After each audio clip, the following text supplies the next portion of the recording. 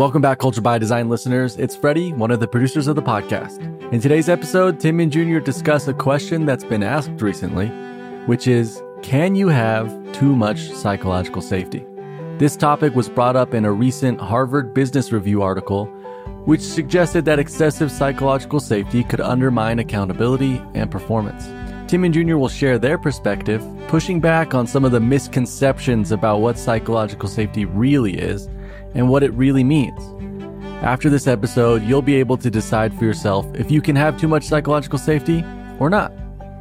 As always, you can find links to resources mentioned in this episode in our show notes at leaderfactor.com/podcast. Thanks again for listening and enjoy today's episode on Can You Have Too Much Psychological Safety?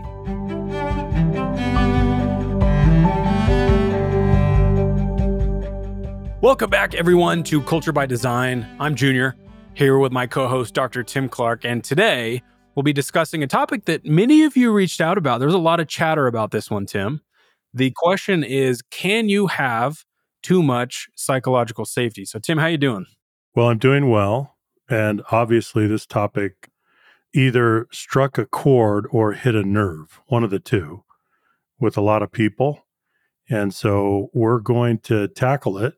Which, well, I don't think it's risky. The listener can decide, but I think it needs to be addressed. Yeah, the objective of this conversation is to help you arrive at your own answer so that you can answer the question, can you have too much? So in the last few weeks, we received quite a few messages. I mean, I personally received several emails, LinkedIn messages, about a question, this question posed in the Harvard Business Review recently in an article titled exactly that, Can Workplaces Have Too Much Psychological Safety? So this article came out January 3rd, 2024. It's based on some of the ideas that were put forward in a paper published last year, 2023, called The Limits of Psychological Safety, Nonlinear Relationships with Performance. That paper was published in Organizational Behavior and Human Decision Processes, volume 177. So it's not light reading, but if you want to go check it out, you're welcome to do that and get a little bit more context. So we're going to answer that question today from our perspective. And I think the most important place to start, as we do almost always, is with definitions. If we are not aligned on terms, it makes no sense to debate anything that's a product of those terms, right? In other words, we have to agree definitionally in order to have a productive conversation. So many of you have heard our definition before. Our take is that psychological safety is an environment of rewarded vulnerability that considers 4 stages and categories of behavior. We have inclusion, learning, contribution, and challenging. And if you want more about what we believe about psychological safety generally, we'll link the complete guide to psychological safety in the show notes. That'll give you definitely a lot more about our perspective. But it's also important that we cover what psychological safety is not. And we'll link to a Forbes article that we wrote. We'll put that in the show notes. And Tim, talking about what psychological safety is not seems, at least it's proven to be almost just as necessary as describing what it is.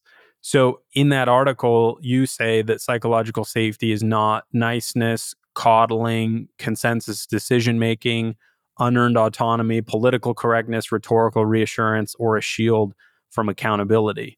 So help me understand why it's important that we understand what it's not. Well, it goes back to what you said at the outset, Junior, which is that we need to come to a shared understanding of what we're talking about with psychological safety. If we don't, then we can't debate the issue. The misconceptions around psychological safety are everywhere. They're pervasive. And I think that's what's happening in this argument about having too much psychological safety.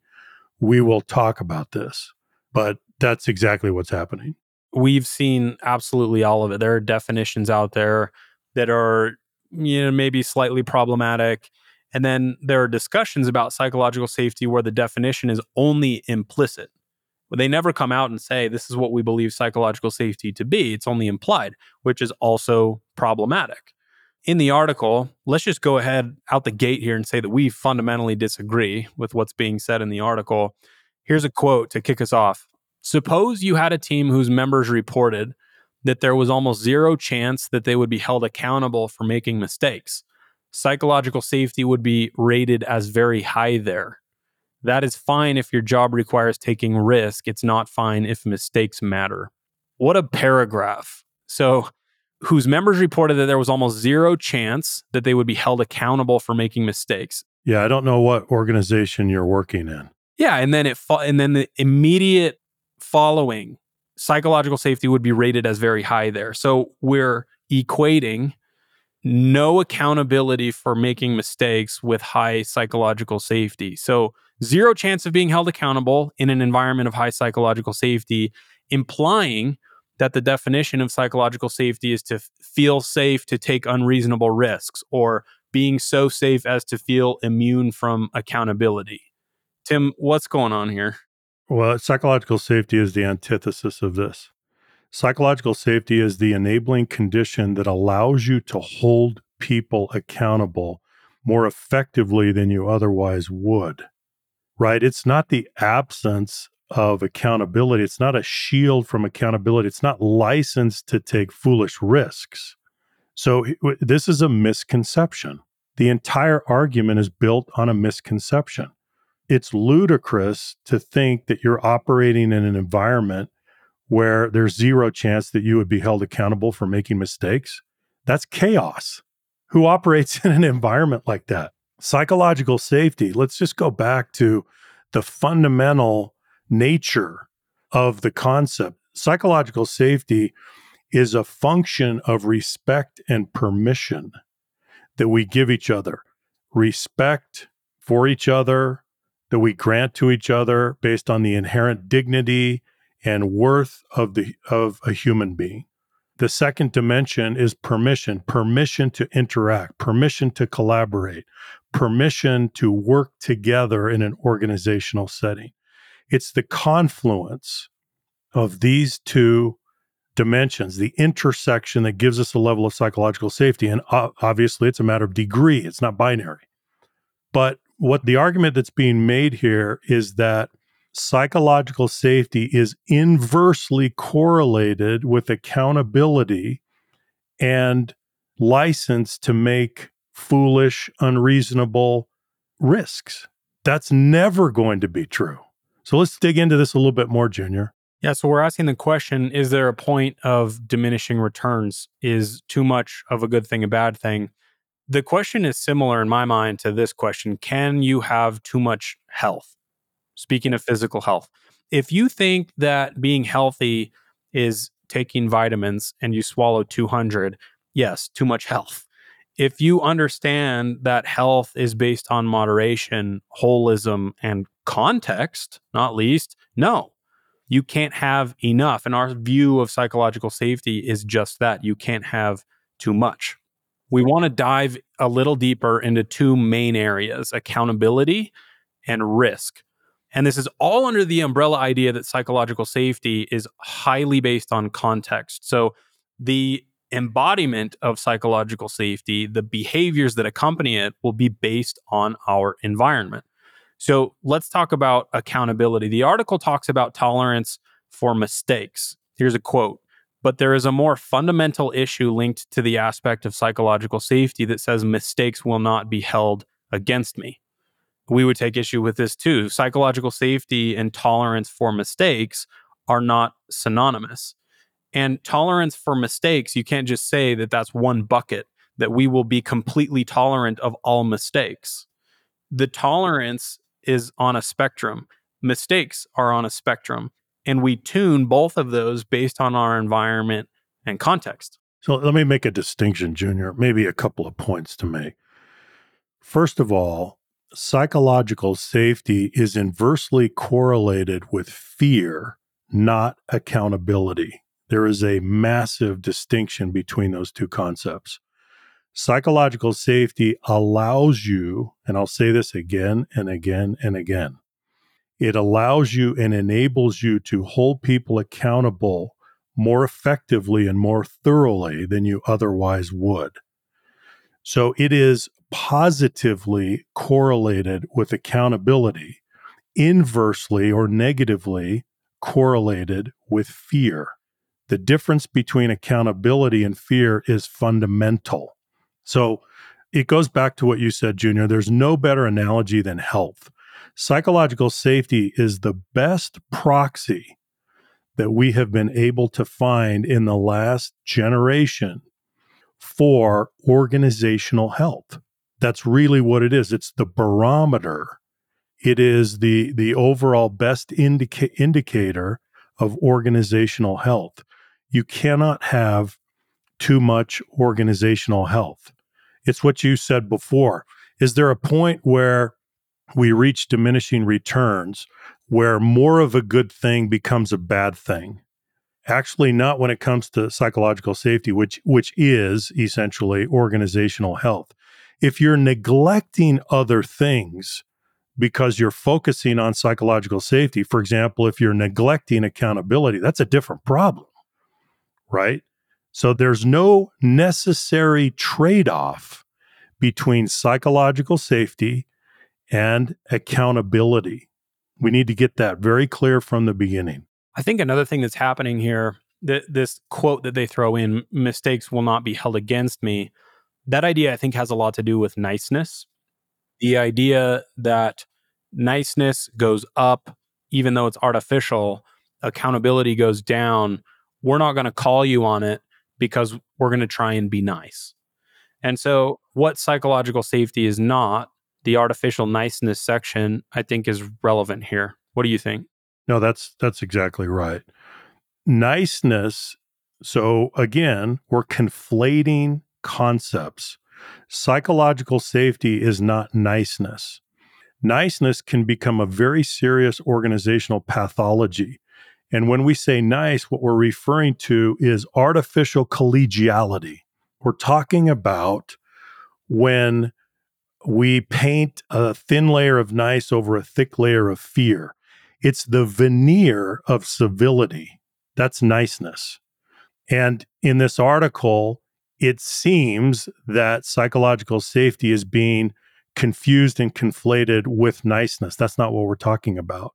So let's go back to accountability. Organizations function on the principle of shared accountability.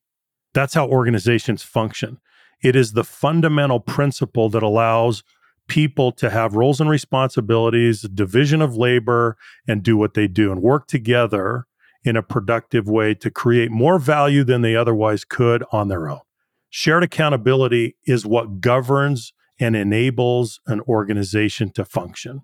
Psychological safety does not militate against accountability. It actually enables it. I keep coming back to that because it's so fundamental to understand the relationship. It is never inversely correlated with it. If it is, then you have a misconception about what psychological safety is and you're doing it wrong. It's what allows you to have the tough conversations. Another misconception, Junior, that we talk about in the article is coddling. Psychological safety is not coddling. We don't want you to roll your people in bubble wrap, to overprotect them. And it is not some kind of diplomatic immunity against being held accountable. That's why we say it's not a shield against accountability that frees you up from accountability. These are all misconceptions, misapplications of this fundamental concept that is the best proxy for organizational health that there is. So let's talk about the leader's role in what we're discussing. We work in a lot of regulated environments, don't we? We do. In nuclear, healthcare, pharma, energy. So if there's an organization that understands constraints, we're definitely going to be toward the top of the list. So tell me about the leader's relationship to discretion and experimentation. Aren't they quarterbacking all of that? Yes, the leader is responsible for that. The leader helps everyone understand the environment, the constraints, the limitations, right? Let's go back to manufacturing, Junior. So in manufacturing, when we produce something, some kind of product, some kind of good, In the manufacturing process, we have what's called an upper control limit and a lower control limit. And what that defines or describes is the allowable variance in producing a product, right? So let's say that you work at a fast food restaurant and your job, let's say you work at McDonald's and your job is to put chicken nuggets in the little box, in the little container that then goes into the Happy Meal. And as you put those chicken nuggets in the little container, that little box, the lower control limit is 3. There have to be at least 3 nuggets in that box. The upper control limit is 6. That's as many as you can put in. Well, let's say 5. So as long as there are 3 in the box, you're okay. 4 is perfect. That's where you want to be. And 5 is allowable. So we have the lower control limit and we have the upper control limit. Now, as we set a tolerance, as we set these tolerances for a product, we also have what is called the center line. The center line is where you want to be. That means that you are exactly on the specification. So we want 4 chicken nuggets in the box. If you put 4 in there, you're right on target. You are meeting the quality standard 100%. It is the leader's job to define culturally and operationally the upper control limit, the lower control limit, and the center line. That's your job. Everybody needs to understand the tolerances. Everybody needs to understand the constraints. Everybody needs to understand the regulations, the limitations, and we work within that. So if we're in a highly regulated environment, I mean, think about it, Junior, we work in nuclear. Does it get any more regulated than that? No, sir. For a lot of those teams and in a lot of those functions, the latitude, the discretion, the autonomy is very small. Nevertheless, there is always the opportunity to try to make things better. There's always some degree of discretion that is given. That's why we have humans operating these jobs, right? That's why we do this. And so that's a long, long way to say that the leader is responsible to set the limits, to define the expectations, to create the conditions in the environment. That's what the leader's job is. And the best way to do that is to create psychological safety that draws people out, draws out their discretionary effort, draws out their opinions, their ideas, their suggestions, the things that they're concerned about. Because what do? We keep each other safe through the vigilance and the attentiveness that we have. So again, let's bring in another relationship, Junior. What is the relationship between psychological safety and physical safety?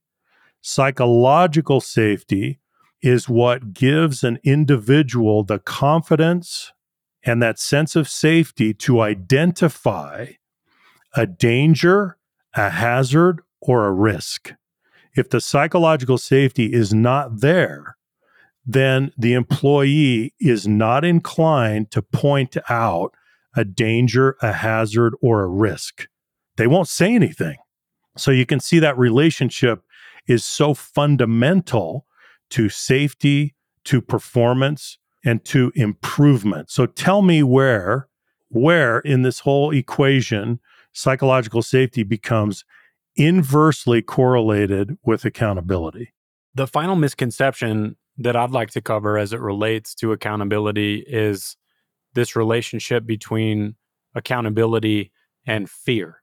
Many people assume that those two things rise and fall at the same rate, that as we ratchet up accountability, fear must go up as consequence, and that in order to get fear to go down, we release the accountability lever and we just say, you know what? Everything is fine. It's okay. You're good. Don't worry about it. And that's the only way that we can get the fear to decrease. Psychological safety enables us to have high accountability and low fear. So it's important that we just state outright that that is possible. We see it all the time. We develop it in organizations all the time. High accountability, low fear. But this requires a level of cultural competence and interpersonal skill that a lot of leaders don't have, because the tools that they use to hold people accountable are blunt instruments, and they use fear or coercion or manipulation to get people to do what they need them or want them to do. But there are other ways to do it. You put those tools back in the shed and you work on your emotional intelligence. You work on rewarding vulnerability. You work on the way that you field questions. You work on the way that you look at mistakes. You tune all of those things to eventually be able to hold people accountable at the highest level in an environment where there is little to no fear. It's possible and probable if you're working on the right things. Junior, I think you're hitting the nail on the head. Fear and accountability are mutually exclusive. They are not the same thing. They are not bound up with each other, even though they often are in organizations. But that's not a necessary relationship. So let me give you an example. And listeners, please, if you're still wrestling with what we're talking about, think about this example and hopefully it'll be clarifying to you. Think about the best team that you have ever worked with in your entire life. Was it high in psychological safety? Check. Of course it was. Was it high in accountability? Check again. They're not inversely correlated. They are positively correlated. More psychological safety administered and nurtured and fostered by a leader, a competent leader, also correlates with more accountability. Let me give a personal example that we can all relate to, or at least invite you to think about one. So think about someone in your life that has had a big impact on your life.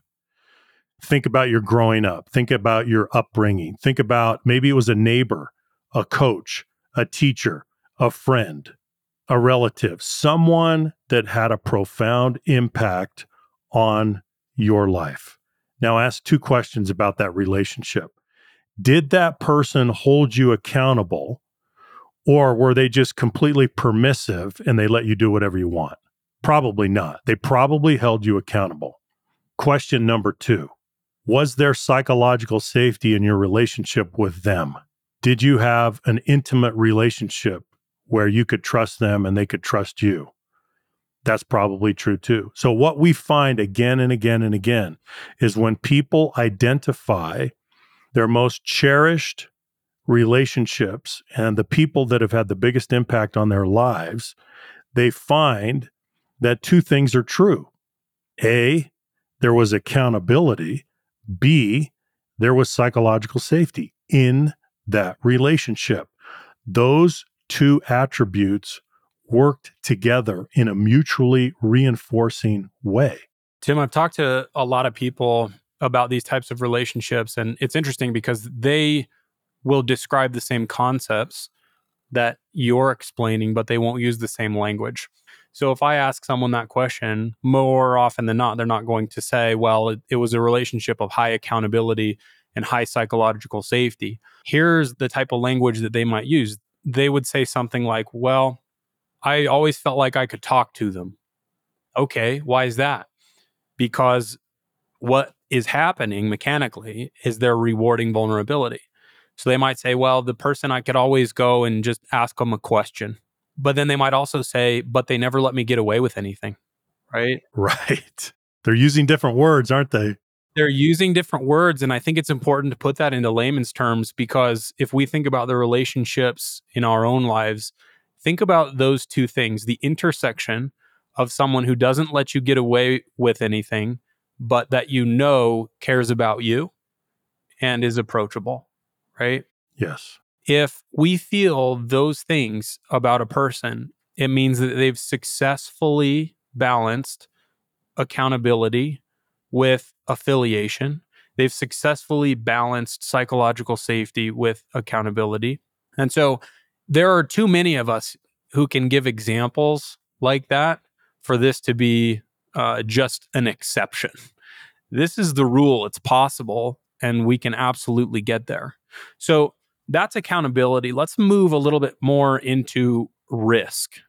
There is some distortion in not just this article, but a pattern that I've seen that somehow bad ideas are always okay and they are licensed to go take risk. So let's go back to nuclear. If we're in an environment where the risk is high and the margin for error is low, are we going to take big, thoughtless risks that would jeopardize our objective? Well, of course not. And so that's part of the premise of the article that is difficult. Of course, we have responsibilities and bounds. Of course we do. I can't think of an organization, and maybe it's because this is not coming from, I don't know. We have responsibilities. Let's follow the logic through. Okay, let's say you're in nuclear and you do go out and you take a foolish risk. You would be summarily fired, or you would be perhaps, you would have consequences, and they would probably be stern, serious consequences. Is that the absence of psychological safety? Of course not. No, it's accountability that can still be administered with psychological safety, where you're maintaining the dignity of that person through the process. There's no special dispensation from the need to follow the rules, from the need to prudently manage risk.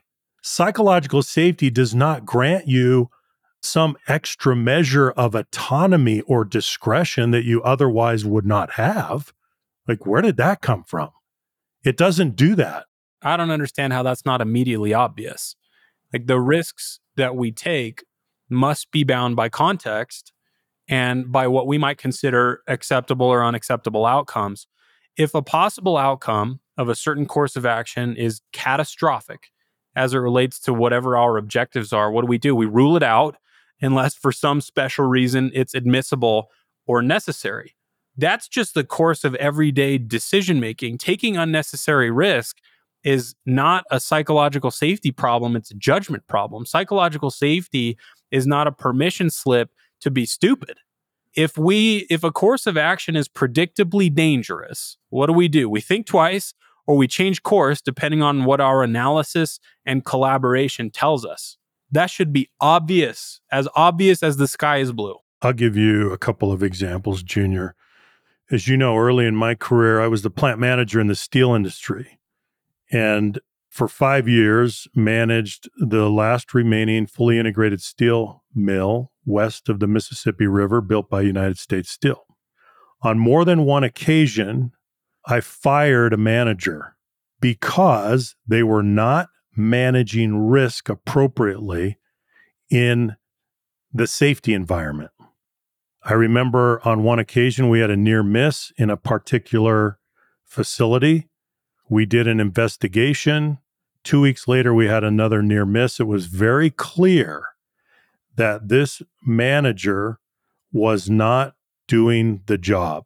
This manager had become complacent, and I let him go. And it was extremely painful because this individual was a dear friend of mine. And we are many years down the road from this today, Junior. I do not regret that decision.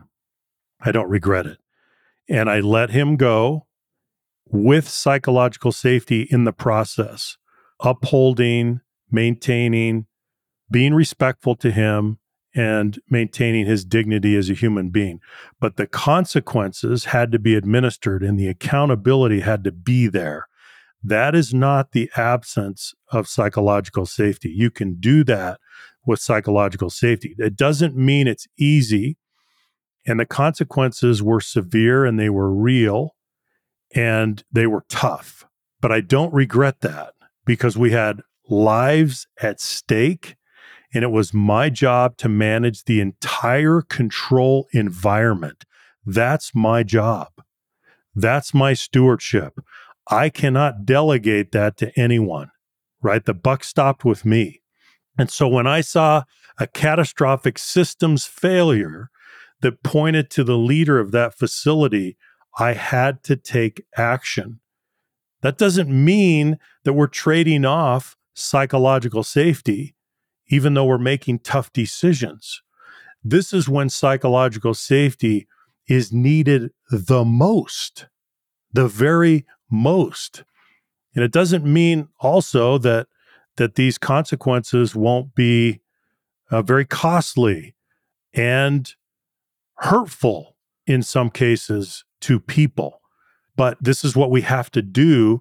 I come back to what I said before, Junior. Organizations function based on the principle of shared accountability. That does not militate against or diminish psychological safety. It requires more. We need more of it. The problem, the pervasive problem, the pathology in too many organizations is that people do that with fear. They use fear as the instrument by which to hold people accountable and to make those tough decisions. That's where the mistake is. So let's separate fear from accountability. Well, I appreciate the story. And to me, it's case in point. You said that it was an environment of high stakes. And in that environment, what are the stakes? It's life and death. And so, what is an unacceptable outcome? Death. And so, if we're seeing something in the process that's leading that direction, we're going to stop it. This is not a red team in software. Context matters. Yeah, thank you for saying that. Context matters. I always want to add one more comment because you said that, Junior. Under my watch, in 5 years, we had 2 fatalities. And I'm here to tell you that the stakes are high. This was a heavy manufacturing environment. And again, I was the plant manager. I'm responsible for the safety system, the control environment. But we had 2 fatalities. In both cases, the employees deliberately violated the safe job procedures that were in place. That's what happens. And so it's great that we can talk about this conceptually and theoretically, but when you're on the shop floor and lives are on the line, you have to hold people accountable. The question is, can you do that in an environment of psychological safety? Yes. Does that mean that the consequences won't be severe? No, they can still be severe. This is life. We have to make those kinds of decisions. I want to just bold and underline and italicize the idea that context matters. And it should be obvious, but I guess it can't be overstated. Before we bring out the sledgehammer and we take a massive risk, we have to ask, are we in a home remodel? Are we in a china shop? Different tools for different environments. We're going to take different risks. So that's risk and accountability. Now, let's move to innovation. And I want to spend some time on innovation and ask the question, when and where should we innovate? There's this idea that innovation is for the cutting edge, the bleeding edge, big issues, areas of experimentation, areas with a lot of leeway, and that the actual operational side of a business that's dictated by repeatability and process is somehow stable forever. And so there's this idea that, well, we need adherence to protocol. Sure, but what if the protocol's wrong? Okay, now we have an issue. What are we going to do about that? Who's likely to know that the protocol or the process is wrong? Those implementing, working inside the process or protocol, those with local knowledge. And so are they not equipped to ideate and give feedback in a way that people above may not be? So the article goes into this and talks a little bit about nursing. You want to talk about that? Sure, Junior. And this is another high risk, high stakes environment. But I hope we can do some clarification here. The article states, quote, "But once nurses go out on the hospital floor to take care of patients in their regular job, we do not want them trying to innovate and take risks." Now, this implies that psychological safety would give them license to just go out in a clinical environment and innovate and take imprudent risks. Just go rogue. Just do whatever you want. Just go do that. That's not what psychological safety implies at all. Let's develop this a little bit more. I'm going to take issue with this. Let's first understand that So let's take a hospital environment. Is this a stable, safe condition of equilibrium that we need to leave undisturbed? No, it's not. Let's understand that more than 100,000 patients die in hospitals each year, just in the United States, due to human error and the transmission of disease. As it turns out, it's called nosocomial or hospital-acquired infection. And it's a major killer because the hospital environment is in many ways an incubator of infectious transmission. And bugs can spread in 4 ways. Think about this: from patient to patient in the hospital, from staff to patient in the hospital, from patient to staff in the hospital, and from staff to staff in the hospital. So the Centers for Disease Control and Prevention, the CDC, they estimate that 1.7 million hospital-associated infections from all types of bugs combined cause or are linked to the more than 100,000 deaths that occur in hospitals or based on what happens in hospitals each year. The problem here is not psychological safety. The problem is clear accountability. A hospital is not a completely safe and stable system. We desperately need clinicians to continue to innovate. They don't just go try things in the wild. No one's saying that. They do that under experimental conditions, but we need them to continue to look for marginal gains in every direction. We test and we test and we test, and then we try things out. The standard of care is always shifting. It's always moving. So we need people continually contributing to create an incubator of innovation in a hospital. But we're not talking about bleeding edge, massive, nonlinear, big innovation. Maybe that's where the misunderstanding lies. We're talking about incremental and derivative innovation, looking for a 1% improvement, looking for a marginal gain. We need everyone trying to do that. They need to be learning. They need to be agile learners in that environment. They need to be asking questions. They need to be discussing. They need to be challenging convention and assumptions. That's how we progress. So this idea that clinicians are going to go out and take foolish risks and just try things, who would ever advocate that? That's just not even in the real world. It assumes this state of perpetual equilibrium. Like nurses used to not wash their hands. Is that something that we should have perpetuated? Do we wait until someone at the top just figures something out? No, if you have an idea that has some merit, share it. We want to know it, and it'll help everyone. And on the nurse front, we're not necessarily talking about the clinical application. Let's say that there's protocol that you have to follow for the insertion of an IV. Great, do that. But maybe there's something operationally as it relates to shift rotation or bed assignment or something that's low risk. Okay, go and ideate there. Make a suggestion there. Maybe there's something that we can do organizationally that's low risk, that has high yield. We can't just blanket statement say, well, just adhere to protocol, do nothing else. And, that's what we're going to do. Junior, let me give you an example. We just need to acknowledge how dynamic these environments are. And we need to bring some humility to this process and recognize that we're always learning and we're trying to get better. Years ago, when I was playing college football, I had my first knee surgery. Do you know what they did? They put a big cast on my knee, and I was immobilized for 3 months on crutches. No weight bearing, no nothing for 3 months.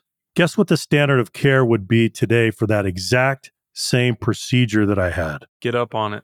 Weight bearing after about 10 days. So the standard of care has been turned on its head. Well, that should give us all pause And we should recognize that we are continuously learning, we're getting better, we're making marginal gains, and that's exactly what we need to do. I like that you called out the dynamism of the environment. You think about just how fluid today's environment is. If you go back to the medical application, those systems will need to stretch and flex. The last few years are certainly evidence of that. If you build a rigidity into the system such that people are in complete disarray when the system isn't completely stable, you're not going to have an organization that can perform under pressure, that can flex as things change. Culturally, they will not be equipped to do that. People need to feel like when there's an opportunity and it's appropriate to have some discretion and to have more autonomy, that they can take advantage of that and do so reasonably. Because if the system is broken for whatever reason, then everything will break if we haven't built this cultural backbone that allows us to be a little bit more flexible. From an organizational capability perspective, if we're going to compete over a long time horizon, we're certainly going to need to change, and psychological safety will enable us to do that well. So, where and when should we innovate? The article and others like it would say, well, under really tight constraints and when it's appropriate and so on and so forth. We would say we should innovate everywhere all the time. Doesn't matter what industry, doesn't matter where you are. There are at least marginal gains to be had in a whole bunch of different areas, if not massive change. And so that is something we should be looking for ceaselessly. I want to give one last concrete example to illustrate that principle, and I want to go back to the steel mill. In the mill, we had 10,000 standard operating procedures, SOPs. We had 5,000 safe job procedures, SJPs. Now think about this. Just think about the sheer number. 10,000 SOPs, 5,000 SJPs. What happens over time, to your point, is that the status quo becomes fossilized. It becomes calcified.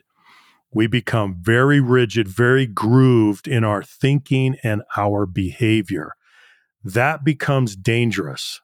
We need people to abide by those procedures, but at the same time, we need them thinking critically about what they're doing and how we could improve those standard operating procedures and those safe job procedures. So they need to be constantly in a state of continuous improvement, which is innovation.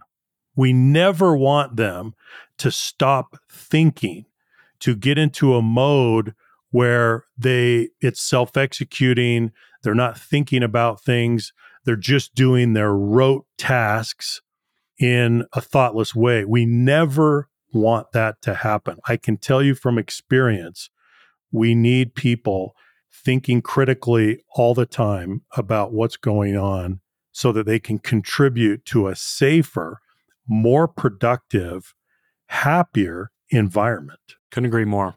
So let's wrap it up. Let's answer the question, can you have too much psychological safety? The answer is an emphatic no.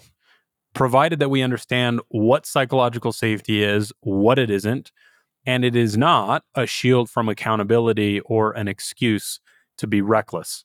So as you consume the content that's out there, as you look around, don't fall for the straw man and some of the red herring arguments you see out there. Stay wise, do your homework, and as always, go get better. Tim, any final thoughts today? Well, I would just reiterate what we said at the outset, and that is that psychological safety is not inversely related to accountability.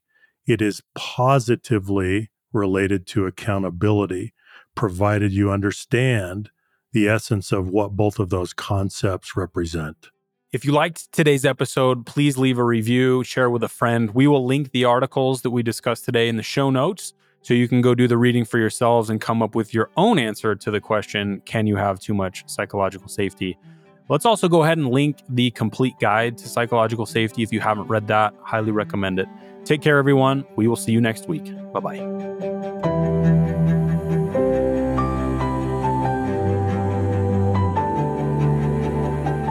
Hey, Culture by Design listeners, this is the end of today's episode.